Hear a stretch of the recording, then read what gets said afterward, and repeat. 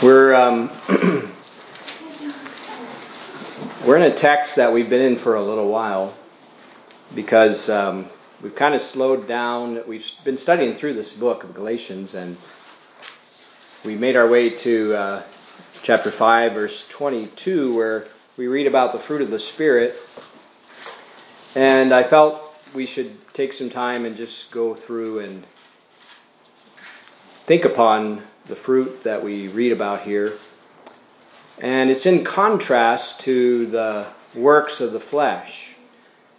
And I want you to see that again. I know it's actually been a couple of weeks because a week ago we had a guest speaker, Brother Jim Price, and enjoyed the presentation he gave us on the ministry they have of translating and distributing Bibles. The week before that was our anniversary Sunday, and we had Pastor Stastny here. So I'm out of practice. I don't know if I know how to do this anymore, but we'll find out. But to kind of bring us back into mind of what we were considering, I'd like to start again at verse 16 and read down to verse 25. So Galatians chapter 5, and beginning at verse 16, it says, "This I say then, walk in the Spirit, and ye shall not fulfill the lust of the flesh. For the flesh lusteth against the Spirit, and the Spirit against the flesh. And these are contrary the one to the other, so that ye cannot do the things that ye would. But if ye be led of the Spirit, ye are not under the law. Now the works of the flesh are manifest, which are these." And he gives us a whole list here: adultery, fornication, uncleanness, lasciviousness, idolatry, witchcraft, hatred, variance, emulations, wrath, strife, seditions, heresies, envyings, murders, drunkenness, revellings, and such like. So the list could be much longer. Anything like that. That's what the flesh produces. In other words, what is the flesh? We have to define that for a moment. The Bible speaks of that quite often, uses this term to refer to our old nature. And we say old, meaning when we got saved, we became a new creature, the Bible says. In other words, there was a change, an inward change. And I hope everybody understands that religion, as we think about religion, a lot of times it's simply an external thing, in the sense that there are codes or moral standards or things you are supposed to do, things you're not supposed to do, and usually that's all going on. We think about them and we try to accomplish them, but it's all going on the outside in a way. The change is, coming to us from the outside, and we're trying to make some changes if we're religious, perhaps. But when it comes to being born again, to truly be saved, as the Bible speaks of it, is to have to be changed from the inside out. Because the Holy Spirit of God moves within us. He dwells in us. And so, is there a problem? I thought this didn't sound right either. So we need volume. Well, we're not even on. Yeah. That's usually when something's not working, see if the power's on. That's probably the first step, is to find out. It's just hold that button long enough, or did we get unplugged? Aha! I see lights. All right, good. All right, so let's see. I might have to reset this now. I know that it's not a big deal in this room, although some of you may need it, but we're also using this for our Facebook. Yeah, it's really low on Facebook. I just got text. Yeah, people are complaining. Okay. Sorry about that. I think we're finally wired for sound. Good. Okay, thank you. We can hear again, right? Amen. Yeah, good. So now I got to start all over. No, not really. But we're talking about the difference between the flesh and the Spirit. You see, the Bible, of course, teaches us, and we know that Adam and Eve, the very first people on the earth, they sinned against God. They broke God's commandment to not eat of that fruit of the tree of the knowledge of good and evil. And that's what most refer to as the fall. We call it the fall of man. They fell into sin. And, of course, we all are the children of Adam and Eve. We all come from Adam and Eve. And therefore, we are born with a fallen nature, a fallenness, a sinful bent. And that's why when the Bible says, for all have sinned and come short of the glory of God, none are excluded. It even speaks about we come forth out of the womb, sinning, lying. There's that nature inherent in us. And what the flesh, that fallen nature, produces is this list we just read. Fornication, adultery. Verse 19 has a lot of sexual type sinning.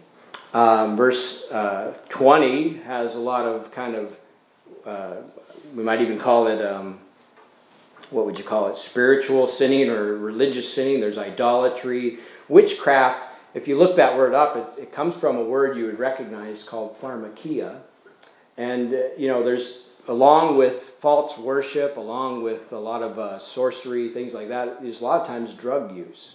If you look back through history, they would use drug-induced to have visions, to have revelations and things like that they would get from drugs. And so there's those kind of things. And then it talks about just simply, hatred and murder and what we might call just, common things that men do to men and that kind of stuff. So that's, why does those things go on in the world? Why is this world so broken? Well, we know the answer.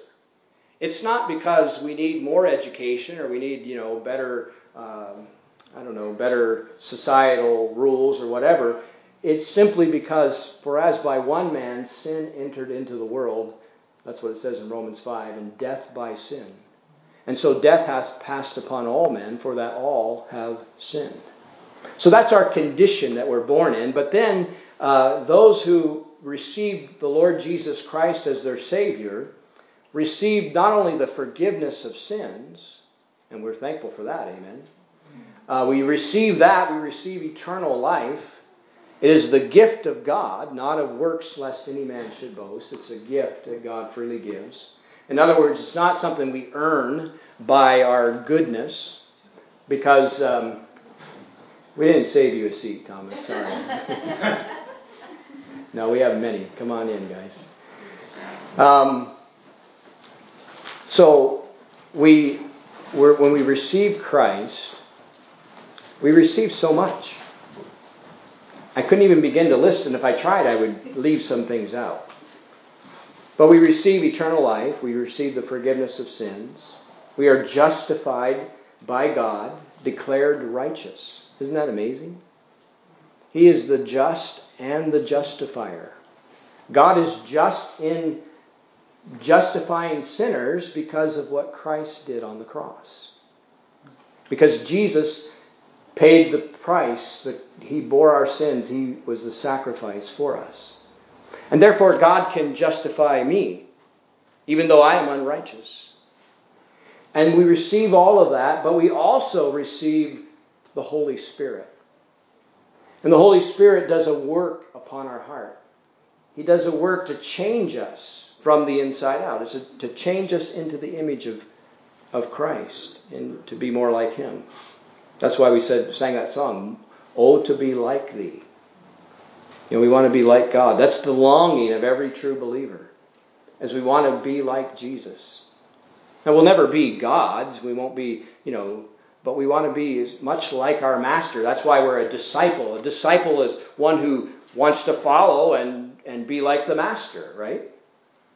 And so we don't have it in our ability to do that by ourselves, but the Holy Spirit makes those changes in our life.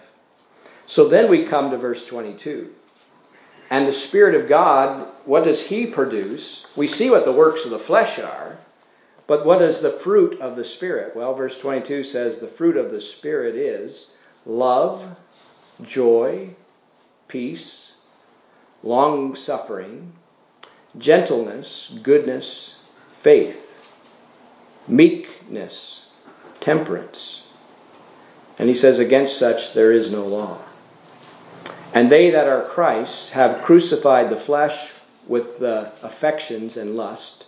You see, the flesh, that old man, is crucified. And he says in verse 25, if we live in the Spirit, let us also walk in the Spirit.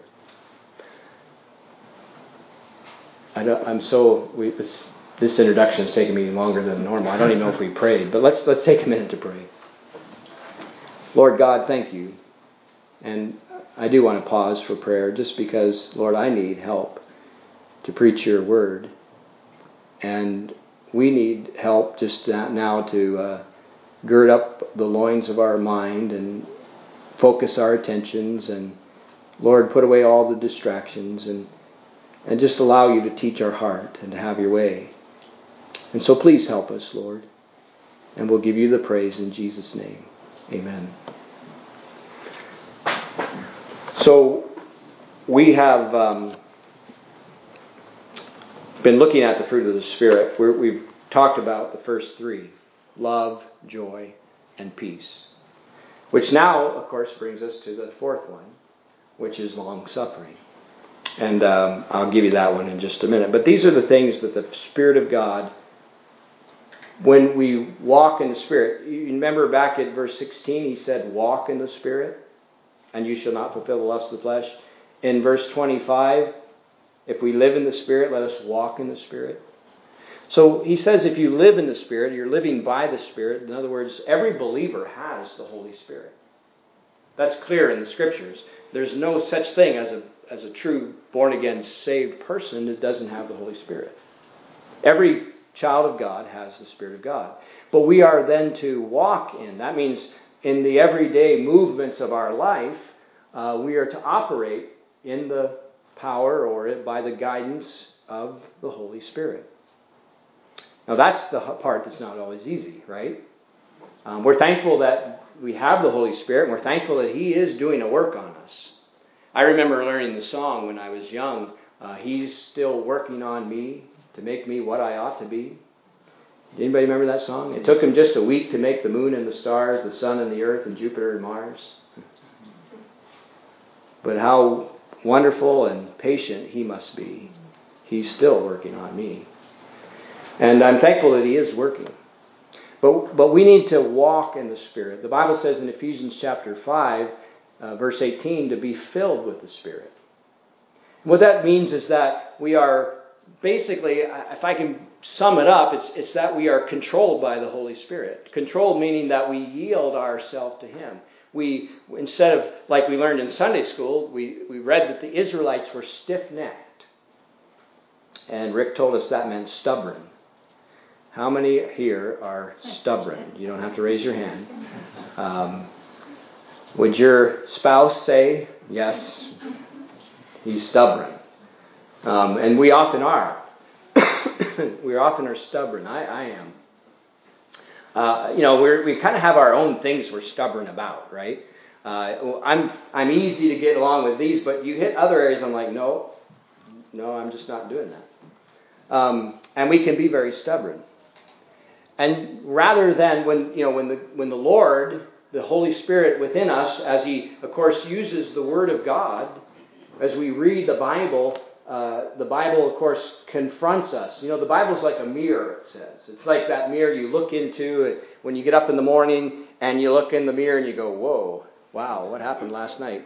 And you got some work to do, to fix some things. And that's the way it is when you look into the Bible every day and you go, ooh, boy, there's some things out of place here. There's some things that I got to work on. And the Holy Spirit takes that and He convicts us and He wants to make those changes, those corrections. But sometimes we're stubborn and we want to persist in our own way. You get up and you say, I'm not combing my hair today. I don't care what people think. All right, I won't use that illustration. But anyway, all of you look very nice today. So some of you don't have a whole lot of work to do, but it's, anyway. But the point is, the Spirit of God, when we walk with the Spirit, we walk in the Spirit, we are filled with the Spirit, we're in step with Him rather than doing our own path. You understand? So we need to walk in step with the Spirit. And when we do, that, the automatic result is this fruit will be produced in our life. Love, joy, peace, long-suffering, gentleness, goodness, faith, meekness, temperance. All of that. And by the way, we pointed this out, but the fruit is singular. When it says the fruit, it doesn't say the fruits. So this is a fruit that has it's multifaceted fruit. But it's all, in other words, when I think about that, it means that if we say, well, how do I know if I'm walking in the Spirit? Well, again, because this is the result. If you look at your life and you say, my life is characterized by the works of the flesh and not the fruit of the Spirit, well, then there's your answer. You're walking in the flesh. But if your life is what's naturally coming out of your life, what's naturally going on in your life is these things that we read about of this fruit of the Spirit, and the flesh has been crucified, those old things are put away. That's no longer in your life. They're in the past because, I used to be a drunkard, a fornicator, or whatever, on and on. But I'm no longer that because God has done a work in me. And now I'm walking in the Spirit. And so how do you know which one you're in? Well, if you're not saved, you only are in the flesh. That's all you have. But if you're a Christian, you have that old nature's not dead yet completely. That happens when we physically die. We carry it around. That's why Paul said, remember in Romans 7? He said, "Oh, wretched man that I am, who shall deliver me from the body of this death?" He kind of uses language like we're incarcerated in this old flesh that we carry around. And it still has those old impulses, those lusts, as it says in verse 24, those affections. So which one am I operating in? Which one am I, which one am I walking in? Well, how do we know? You know them by their fruits. It's like I heard somebody saying about the Taliban, and what's going on in Afghanistan. It is a scary thing. It's a concerning thing to me. I saw a post, and there's so many posts I don't have time to verify everything. But I saw a post somewhere that there was an underground church in Afghanistan that has all the members were killed just recently. Please pray for those over there. I mentioned that I was in contact with a man in the Middle East who was in contact with some missionaries in Afghanistan, and they had chosen to stay. However, they're not there because the Taliban actually came and said, "You're leaving. You don't have a choice." Which is better than perhaps the other choice they could have done, but they kicked them out. So anyway, but somebody said on news once, I heard someone say, about the Taliban, they're talking about negotiating with them, and that they were going to be a more friendly Taliban than they used to be, And they said, you cannot judge them by what they say, you have to judge them by their actions. And so it is with us. It's easy to say that, oh yes, I'm a believer. Yes, I love God. Yes, but we know by our fruit. We know by what we do, really, where our heart is. So, if we see what's coming from our heart, and it's not perfect, God is still working to perfect these things. But if there is a love and a joy and a peace and a long suffering, that comes as a result of walking in the Spirit. So, we're going to talk a little bit about long suffering today, which is patience, basically. And this is important. These fruits of the Spirit are important for Christians, that we want to produce this we want to see God produce this in our life. Because it really is in such contrast to the ugliness that we see in the culture around us. I mean, if you examine what's going on in the culture, and this is not really new, but it seems like today there's an expediting of strife. We certainly are not seeing love, joy, peace, patience. We're seeing the very opposite of that. And what's sad is that as Christians, sometimes we can get caught up and be swept into that stream of ugliness. And that's why it's so imperative that we walk in the Spirit. And that we demonstrate to this world that's in this dark kind of pattern right now that there is a difference. Christ makes a difference in our life. And they'll say, wow, where do you get this peace? Where do you get this joy? So long suffering. It means patience, endurance, forbearance. It's the Greek word macrothumia, which macro, you might understand, means long, big. But long, and thumia is the word for passion. There's a long fuse on your passions. You know people that are short fused? They blow up in a minute, But patience is the opposite of that. They don't react immediately. So we're to be long-suffering. Now, the best way to define this is, of course, to look at God. Because this is, the Spirit of God doing the work to conform us to become more like our Savior. And these attributes are, of course, perfected in the Lord. God is love. You want to understand what love is, you see how God loves. You'll understand really what love is. The world has a warped idea of love. But you read how God loves, and you'll begin to understand what true love is. Jesus, of course, is the Prince of Peace. I guess I skipped joy. Joy is in the Lord too. In the presence of the Lord is the fullness of joy. So all of these attributes of this fruit really, our example is God, and God is certainly patient. I did not coordinate with Brother Rick and the Sunday school lesson, but when I saw where they were going in Sunday school, I was like, that's right where I'm headed.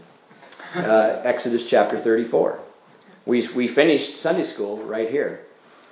The Lord was explaining to the children of Israel and Moses who He is. He wanted to reveal Himself to them. And He says in chapter 34, verse 6, "And the Lord passed by before him being Moses, and proclaimed," here's what His revelation about Himself is, the Lord God, merciful and gracious, long-suffering and abundant in goodness and truth, keeping mercy for thousands, forgiving iniquity and transgression and sin," and on and on.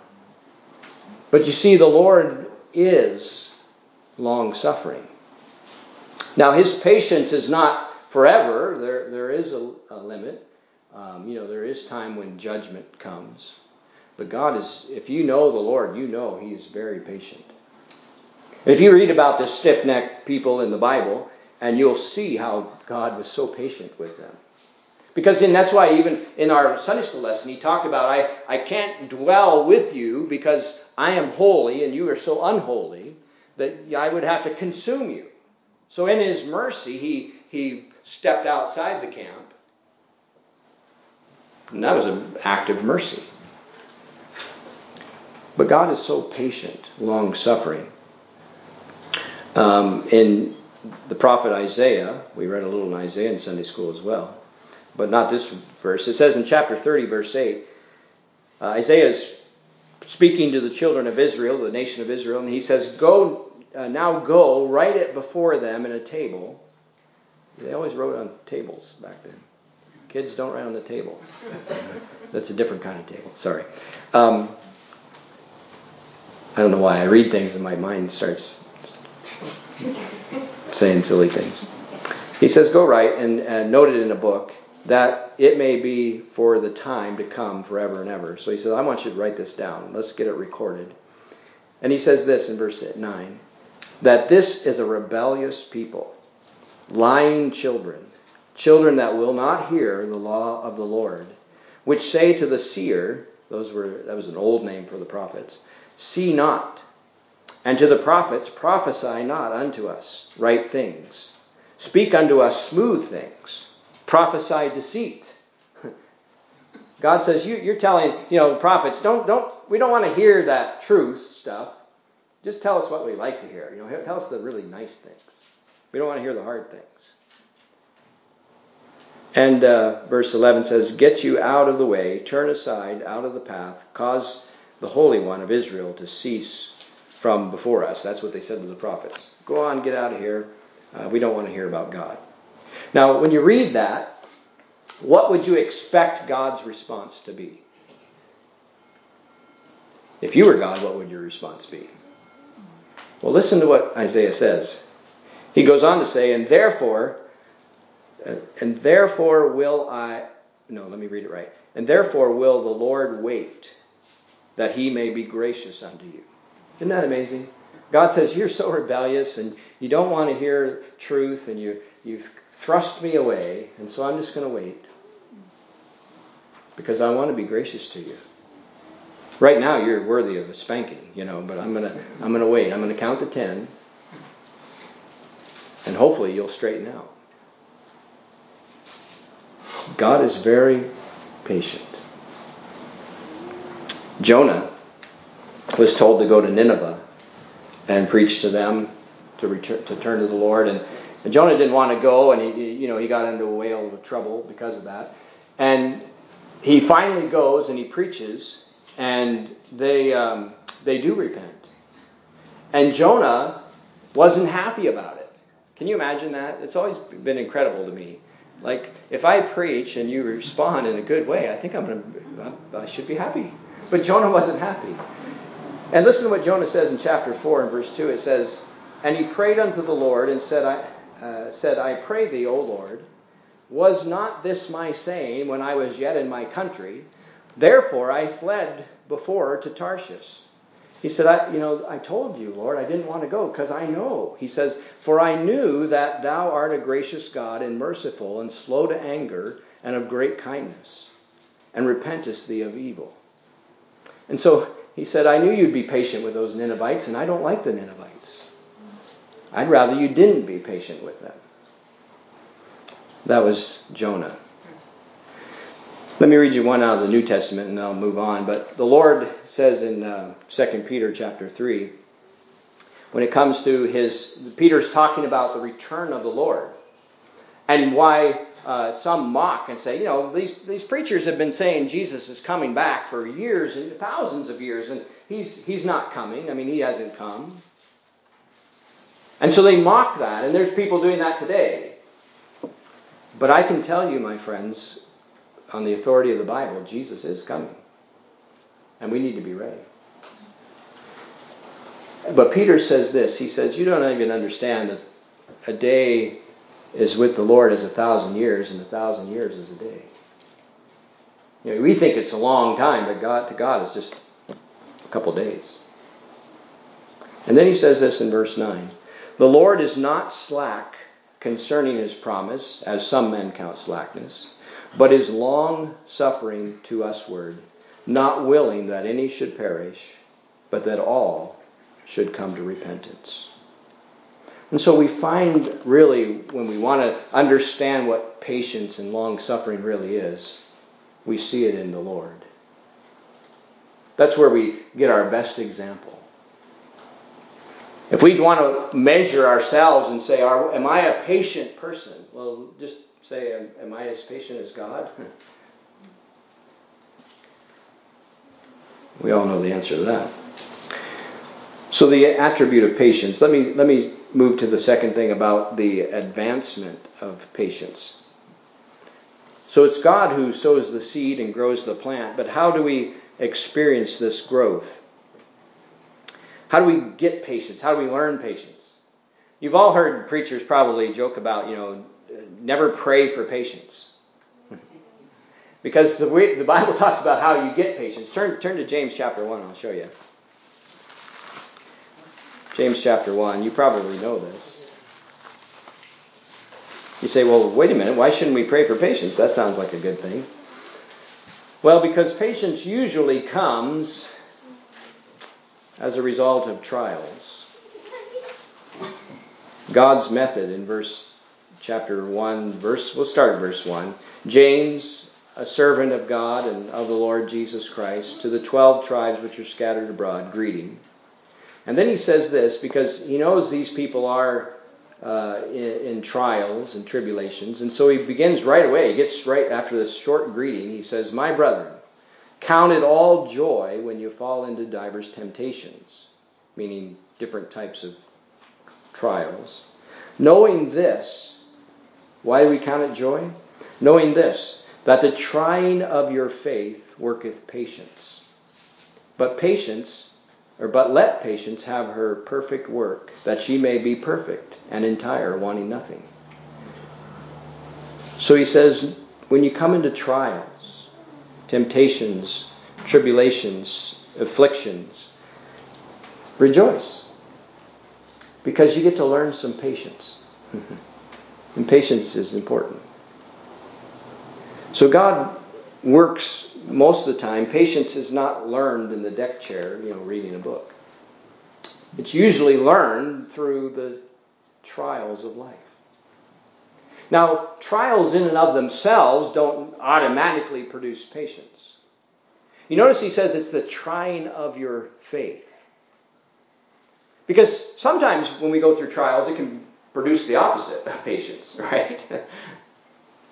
But if we're walking by faith, we exercise that faith muscle, and it gets stronger in patience and endurance. And we all need it. I was thinking about how I'm reminded too often of my great need for God to work in my life in this way. Last night, sometimes I usually am a pretty sound sleeper. I sleep really, compared to my wife, I sleep very sound. But sometimes on Saturday night, I don't know, I guess I'm kind of worked up and my mind's so filled up with stuff, and I don't sleep as good sometimes. And so last night I was lying awake in bed, and I was thinking, why can't I sleep? And then just as I was starting to finally get some sleep, about like 4:30, I slept a little before that, but all of a sudden I heard the bear in the garbage can. And we have these locking garbage cans, and up until now, they've not been able to open it. But I usually don't let them out there a long time and keep trying, so I go chase them off. So I went out to the window and I said, "Hey," I always have the conversation with the bear, "Hey, get out of here." And they always look at me like, "What are you going to do?" And they just keep, they just ignore me. And then I looked and he had the can open, and I said, "How did you get that open?" And he still didn't answer me. So I actually opened the door, and I went out and I pretended I was going to throw something at him. And he did run off a little bit. And I went out and picked the can up. He was standing just over there. But anyway, the locking thing was busted. It's like, So I go back to bed, and here he is, boom, boom, rolling the can around and everything. And I thought, well, I'm just going to let him. What can I do? I'm not going to go out there and fight him. So I let him keep me awake for another hour. And I'm thinking, Lord, there's got to be a reason, purpose for this. And I don't know what the purpose is. Secure your garbage better or something. I don't know. But the way the Lord works is mysterious. And so often we go through. And you say, that's not a trial. I mean, yeah, okay, the bear kept you up. But that's really not, compared to trials, that's not such a big trial. But even in those little times where you can become very impatient. I don't know all of the reasons and whys and wherefores of how God works. But God brings us through all of these things in life. And if we are in tune with Him, if we are exercising our faith, it really can develop such a great patience in our life. It can. I think some of you know what that means because you've had it happen in your life. Because that experience knows that even though when it comes to trial, and forget about the bear. But, when it comes to real trials of life, let's take COVID, for example. We all throw our hands up and we shake our heads and we get frustrated and we wonder why in the world is this going on and how does it keep going on and it's been too long and we're all tired of it and everything and the mask on, the mask off, all these things. And I'm just whining for you, because I know it's what we're all thinking, right? We don't like it, but yet we all have to, how are we going to go through this and have love and joy and peace and long suffering and gentleness and goodness and faith and meekness? How do we do that? Well, we do it by faith. We got to remind ourselves that even in all of this, God is in charge. God is still on the throne, and I don't know all the purposes of God, what He's doing, but it could be that God even is, stirring up Bonnie Henry and the government to do these things to teach us some patience, perhaps. I don't know. I'm just saying, when you go through this, are you gonna let it become something that's going to make you more impatient, or is it going to become something that you say, Lord, help me to be more like Jesus. Help me just to trust you and focus on you, not focus on everything else. Margaret Thatcher said one time, I'm extraordinarily patient, provided I get my way in the end. And most of us are kind of like that, right? Someone said, patience is a virtue. Possess it if you can. Found seldom in a woman and never in a man.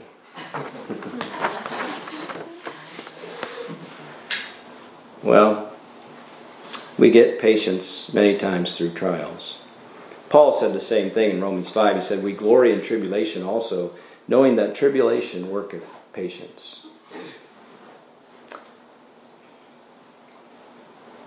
We need to wrap it up.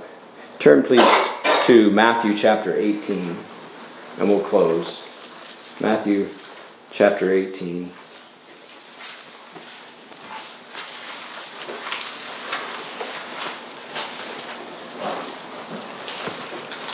We thought about the attribute of patience, what it looks like. The advancement of patience. How do we see it produced in our life? And then thirdly, I just wanted to quickly, I'll read a text and we'll be done. The appearance. What does it really look like? Well, we know it looks like what God does. And so in Matthew chapter 18, I'm going to begin to read at verse 21. It says, and I'll read a little bit of a lengthy text, but I don't need to make much comment. I think it'll be very clear. He says, then came Peter to him and said, Lord, how oft shall my brother sin against me and I forgive him? Till 7 times? Jesus saith unto him, I say not unto thee until 7 times, but until 70 times 7. Therefore is the kingdom of heaven likened unto a certain king, which would take account of his servants. And when he had begun to reckon, one was brought unto him, which owed him 10,000 talents. But forasmuch as he had not to pay, his Lord commanded him to be sold, and his wife and his children, and all that he had, and payment to be made. That's pretty severe. But, in verse 26, the servant therefore fell down and worshipped him, saying, Lord, have patience with me, and I will pay thee. And then the Lord of that servant was moved with compassion, and loosed him, and forgave him the debt. But the same servant went out and found one of his fellow servants, which owed him 100 pence, and he laid his hands on him, and took him by the throat, saying, Pay me that thou owest. And his fellow servant fell down on his face, and besought him, saying, Have patience with me, and I will pay thee. And he would not, but went and cast him into prison till he should pay the debt. So when his fellow servants saw what was done, they were very sorry, and came and told unto their Lord all that was done. Then his Lord, after that he had called him, and said unto him, O thou wicked servant, I forgave thee all that debt, because thou desirest me. Shouldest not thou also have compassion on thy fellow servant, even as I had pity on thee. If God's been so patient with us, should we not be more patient with one another?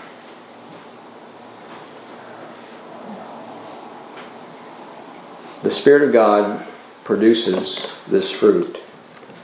It comes as we exercise faith, as we walk with Him, as we yield to Him. And part of that fruit is patience. Let's stand and we'll close.